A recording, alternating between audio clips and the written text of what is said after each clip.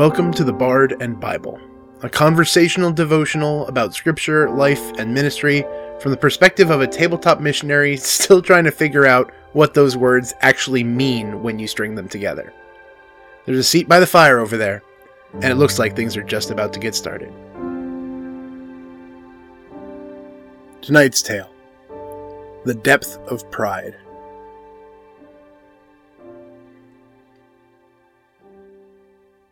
Hello, friends and weary travelers. My name is Mike Perna, your resident dwarf bard, and it is my joy to welcome you here to the Bard and Bible. If you'll only give me a moment, it seems there's been a bit of trouble working out things with another one of our guests. Wait here, please. Shouldn't be but a moment. Hamish? Hamish, can you come here a minute? Aye, I can give you a minute, but nay, I take more. Supper serving soon, and you have my word, I'll be coming for you if my souffle falls. Yes, well, heavens forbid it. We have a party that's just arrived from a village up north. They seem to have some very specific requests, but sadly, I was ill-equipped to interpret those requests. So I was wondering if, maybe, once you've done with your usual duties, if you wouldn't mind popping round the desk while I get their attention?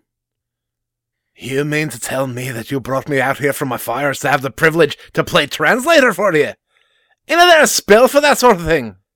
I mean, yes, comprehend languages can be brought to bear in this situation, but I assume that it would be much easier for all of us if you could just... Oh, aye. Let's just bring Hamish out to talk with him. He's mountain born, ain't he? He'll set him right. Did you e'er think that maybe, just maybe, in all the years I've been trying to drag the menu of this place beyond the pub nibbles and goblin excrement you used to serve, that I've been keeping up with my declensions a modern, idiomatic dragon tongue? Now, if you'll excuse me, I've got a dessert course to finish up. Well, serves me right for trying to save some time. Anyway, I guess I'll be showing you to your room. We're going to grab all of your... That's my souffle flatter than tomorrow's pancakes. Room number 3, up the stairs, on your left, can't miss it. Good night. I'm horrible with language. And that's a problem because language is the kind of thing that if you're not actively using it, it just leaves your head. So when you're already struggling with it, it becomes even more of a challenge to retain that stuff when you have to work super hard just to get it in there in the first place. I took 5 years of German. I started at the tail end of middle school and all 4 years of high school. So 5 total years studying vocabulary, pronunciation, grammar. By the time we were done, we were even doing like idiomatic speech so that we could have actual conversations with people instead of reading and writing like some kind of bad children's book when we talk to people. I've got none of it. I've got absolutely none of it. Okay, let's not be too hard on me. I do have the kind of phrases that you desperately need if you find yourself lost in a place. So I can do those, like, where's the bathroom and that sort of thing. The kind of stuff that tourists use when they go traveling. And because I learned these things in middle school and high school, I, of course, remember all the curse words that I learned. Because, of course, those are the things that my brain held on to. The super useful things. Of course they did. And it's really frustrating, not only that, because there's lots of languages that I want to learn for different reasons. I'd love to learn Italian for, its history in my family. I'd love to learn German because it's a fun language. It's a really interesting, fun language. I'd love to learn Spanish because, heck, a ton of people in the area know how to speak Spanish, and I'd love to communicate with them in their language. It'd be great. But the ones that are really frustrating to me, it directly impacts what I do here. I'm horrible at Greek and Hebrew. I got rid of a lot of my seminary books because the seminary books could have been a library unto themselves, and I have enough books as it is. But one thing that I definitely kept were the language books, because I always have to be doing that. I have to dive in and ask, what does this word mean in the Greek, in the Hebrew? Is there an English equivalent? Are there multiple English equivalents? Because if there are multiple, then the translators are making a decision, and I need to evaluate whether or not their decision is correct. And it just makes my head hurt. Even with the tools, even with the study, even with the experiences I've had, it just makes my head hurt. So I'm going to say that I resonate really strongly when we start talking about the Tower of Babel, because if I suddenly, out of nowhere, couldn't communicate with the people I'm working with, the people I care about, all this, if I suddenly just, boom, we no longer have the ability to speak, it would definitely ruin my day. But I wanted to look at a little portion of this that happens as it's been happening every time in this study so far. If for some reason this is the first episode you're listening to, we've been going through Genesis. And one of the things that I set out right out of the gate to do with this study is to look at Genesis and really make sure that I'm always remembering that God is not a force that's pushing these characters.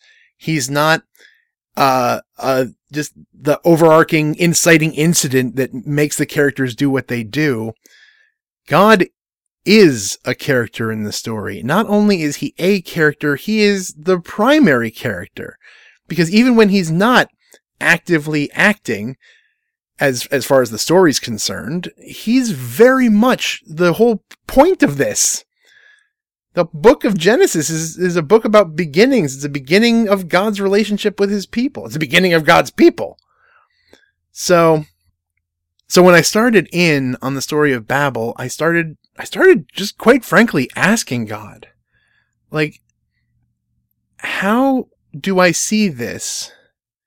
Not strictly from a this is the point of this, but to really just ask about the story of this. What am I not seeing?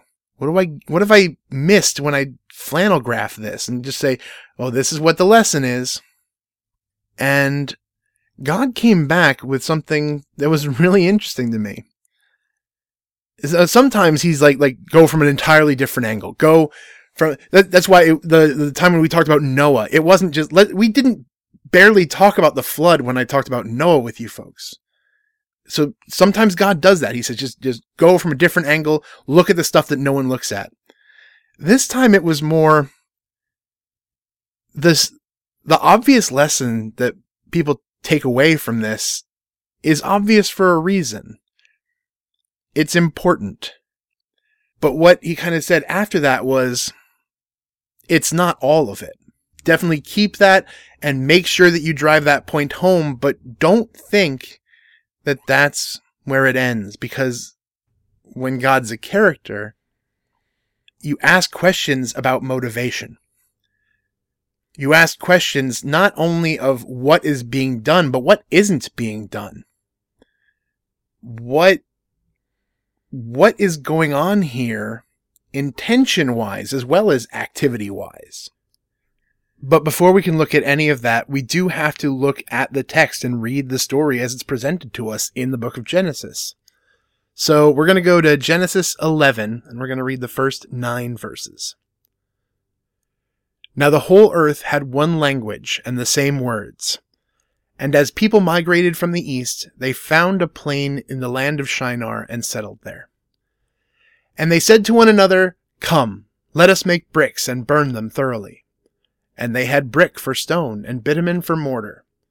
Then they said, "Come, let us build ourselves a city and a tower with its top in the heavens, and let us make a name for ourselves, lest we be dispersed over the face of the whole earth." And the Lord came down to see the city and the tower, which the children of man had built. And the Lord said, "Behold, they are one people, and they have all one language. And this is only the beginning of what they will do. And nothing that they propose to do will now be impossible to them. Come, let us go down and there confuse their language, so that they may not understand one another's speech." So the Lord dispersed them from there over the face of all the earth, and they left off building the city. Therefore its name was called Babel, because there the Lord confused the language of all the earth. And from there the Lord dispersed them over the face of all the earth. I think the reason that the incredible amounts of pride that these people show here is the focal point of the constant retellings we do of this story is just the sheer audacity of it. I think the only person I would say who would nope harder in the face of God's commands is Jonah. And the only reason Jonah gets a leg up on these people is because Jonah is actively saying, I have heard what God wants me to do. I don't like what God wants me to do. I'm actively going to do the exact opposite of what God wants me to do. The acknowledgement that he's going so hard against God's commandment is the only thing that puts him above what these folks are doing right now. They are actively doing the exact opposite of what God has commanded them to do. Every step of their statement here is an affront to what God has wanted them to do. Or even more profoundly, it goes beyond denying an activity or a command and goes straight to being an affront to who God is in relationship to them and who they are in relationship to him. Let's just take a second, break this down. Come, let us build ourselves a city and a tower with its tops in the heavens.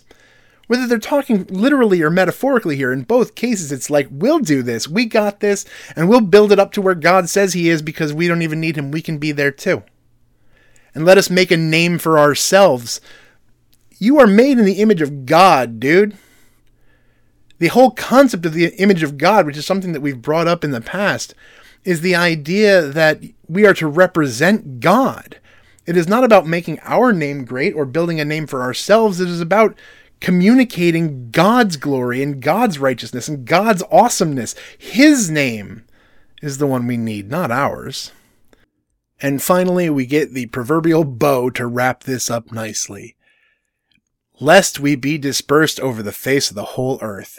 We need to build a city. We need to make it strong. We need to have people fear us because otherwise we're just going to get tossed to the rest of the world. We're just going to be dispersed and cast out, like God told us we should be doing willingly. And in fact, that's exactly what he wants us to do. Now look, it's obvious to me why this becomes the focal point of our storytelling when we talk about Babel. It makes sense because it is such a powerful statement, and it's one that we can all resonate with to some degree or another. We all, through the course of our active day, whether it's in our families, in our jobs, let's just call it in ministry. If you're doing any kind of ministry work, how many times have you heard, I got to do this to make a name so I have a platform so I can share the love of God? Whether you're talking it with good intentions or bad intentions, it doesn't matter. It's really easy for us to put ourselves in the place of God, and therefore, the sermon writes itself. So I said, okay, I don't want to deny that part of the story. That is there. And I do want us to sit on that for a minute. Take a minute and let's ponder that. The idea of how easy it is to put ourselves over God, to put our talents, our skills in front of God and think that it's our doing when in fact, all our talent, all our skill, all our stuff, every good thing comes from God. It's not our doing. And it's our job to represent him, not for us to be great. And it's so easy to do that, to say like I'm not doing it for me. I don't want to make myself, glorified. I'm doing it so that I can do what God wants me to do. Like God's not in the business of putting you exactly where you're supposed to be anyway. I want all of this to hit in this moment. I want all of us to think about this, but I also want to keep going because the story doesn't stop here.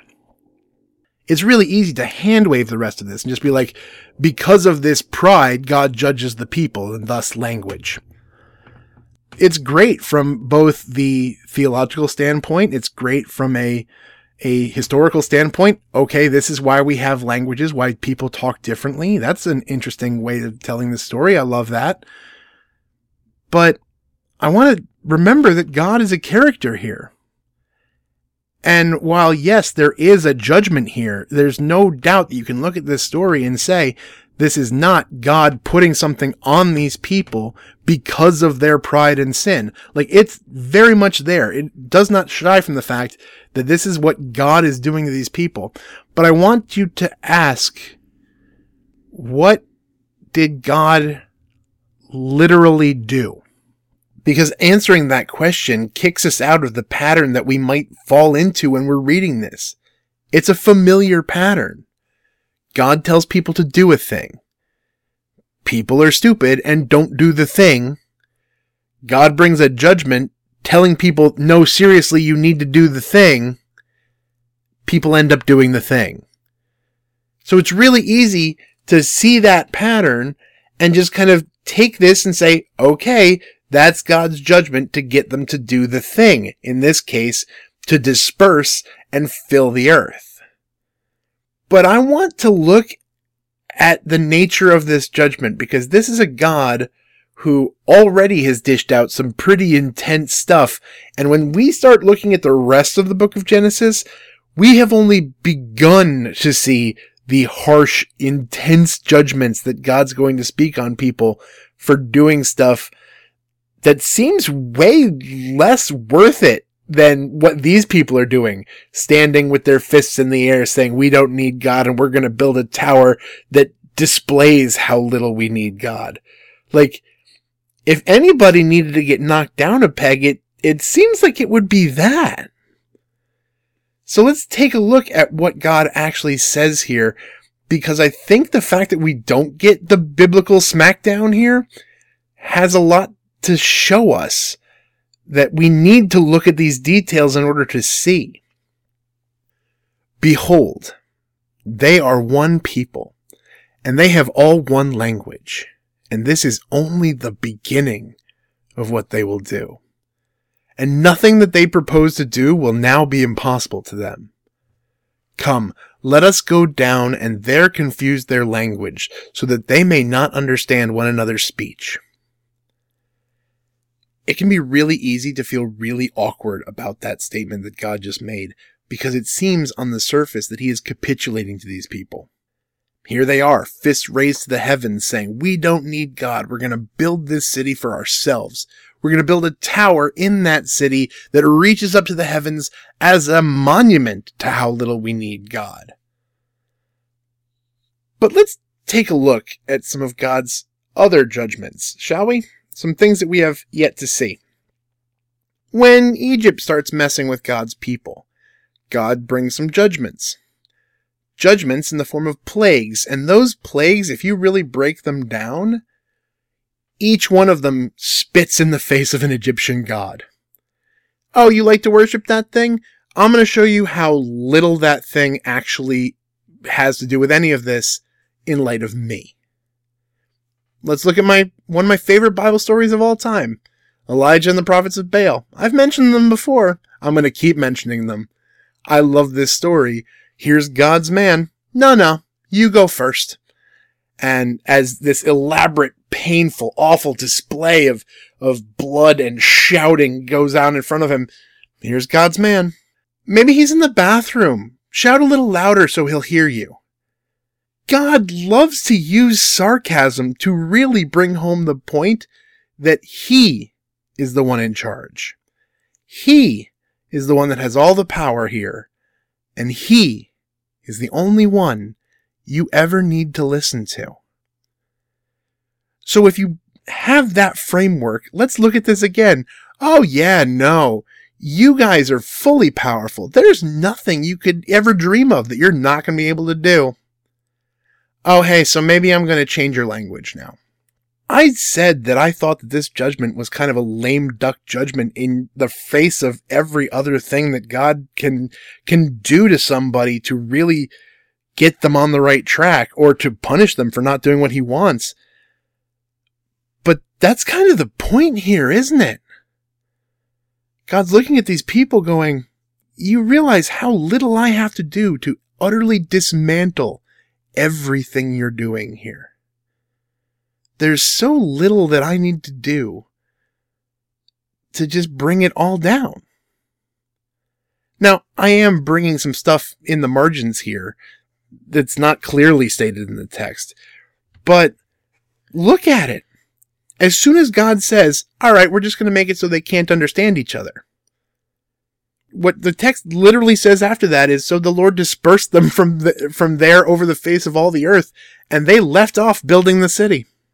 This was not some intense, forceful dispersal. This is not God smiting the land so they couldn't build it there anymore. I mean, we just got done hearing about how God flooded the earth. He might have promised that he wasn't going to do that again, but I'm pretty sure that a God who could pull that off could come up with some really creative, fun ways to make sure that this particular spot is incredibly untenable for building your project. He also didn't do anything to physically harm the people so that they couldn't do it.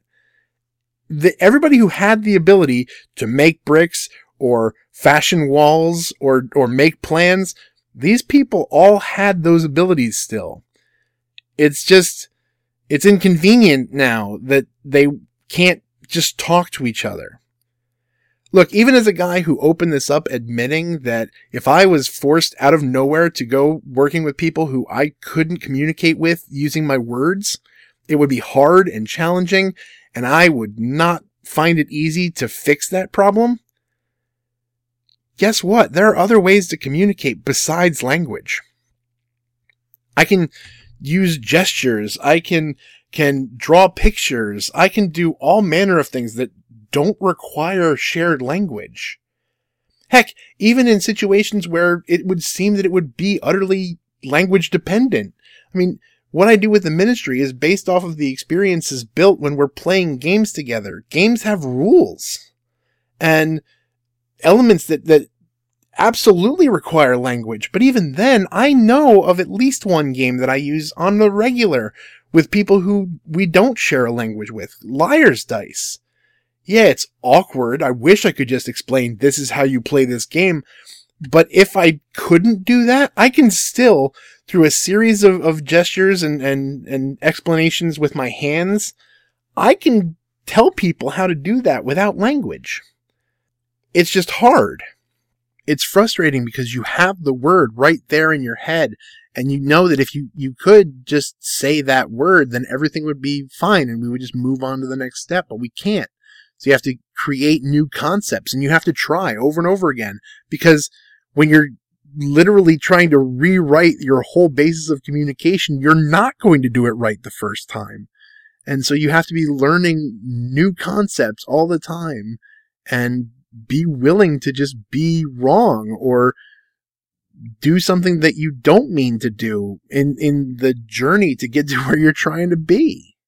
And man, it just seems so much easier to turn to somebody who already just has the word. You can get to the good part right away. You can get to the part where you're enjoying what you're doing. You're sharing something immediately. And that's the point, isn't it? See, there is the vertical part of this story that we all resonate with because we've all been there. We've all put ourselves in the place that only God can reside. And we know how foolish that is, and we understand how stupid it is to think that we're somehow better at being God than God is. Like, we get that. But we've also all had a collection of stories about how we did it. Heck, I know for me personally, I've had plenty of stories about how I've done that, trying to do what God wants me to do, but doing it in a time or a manner or a place that God doesn't want me to. So that is easy to grab hold of, to understand. This other part, though, you only see it when you realize just how little God had to do for Babel to fall. He just had to make it hard enough that we didn't think it was worthwhile to learn how to talk to each other. And I think we need to recognize just how little he had to move that bar before we collectively threw up our hands and said, I'm done with this. I want to go back to a place where it's comfortable for me to be able to just talk without worrying about what I'm saying. I don't want to be comfortable when it carves whole swaths of people out of my life. I don't want to be comfortable when it means that there are so many new experiences that I'll never have because they're hard. I don't think you do either. I think it's time, especially after the year that we've all had, that we realize that we all need to work a little harder. Because maybe God has put us in a place where we need to rely on Him. We also need each other. And I just think that it's time we get to work. And we're going to be about that work here. At least we're going to try. Sometimes we'll get it wrong, and sometimes we won't. Sometimes we'll look foolish.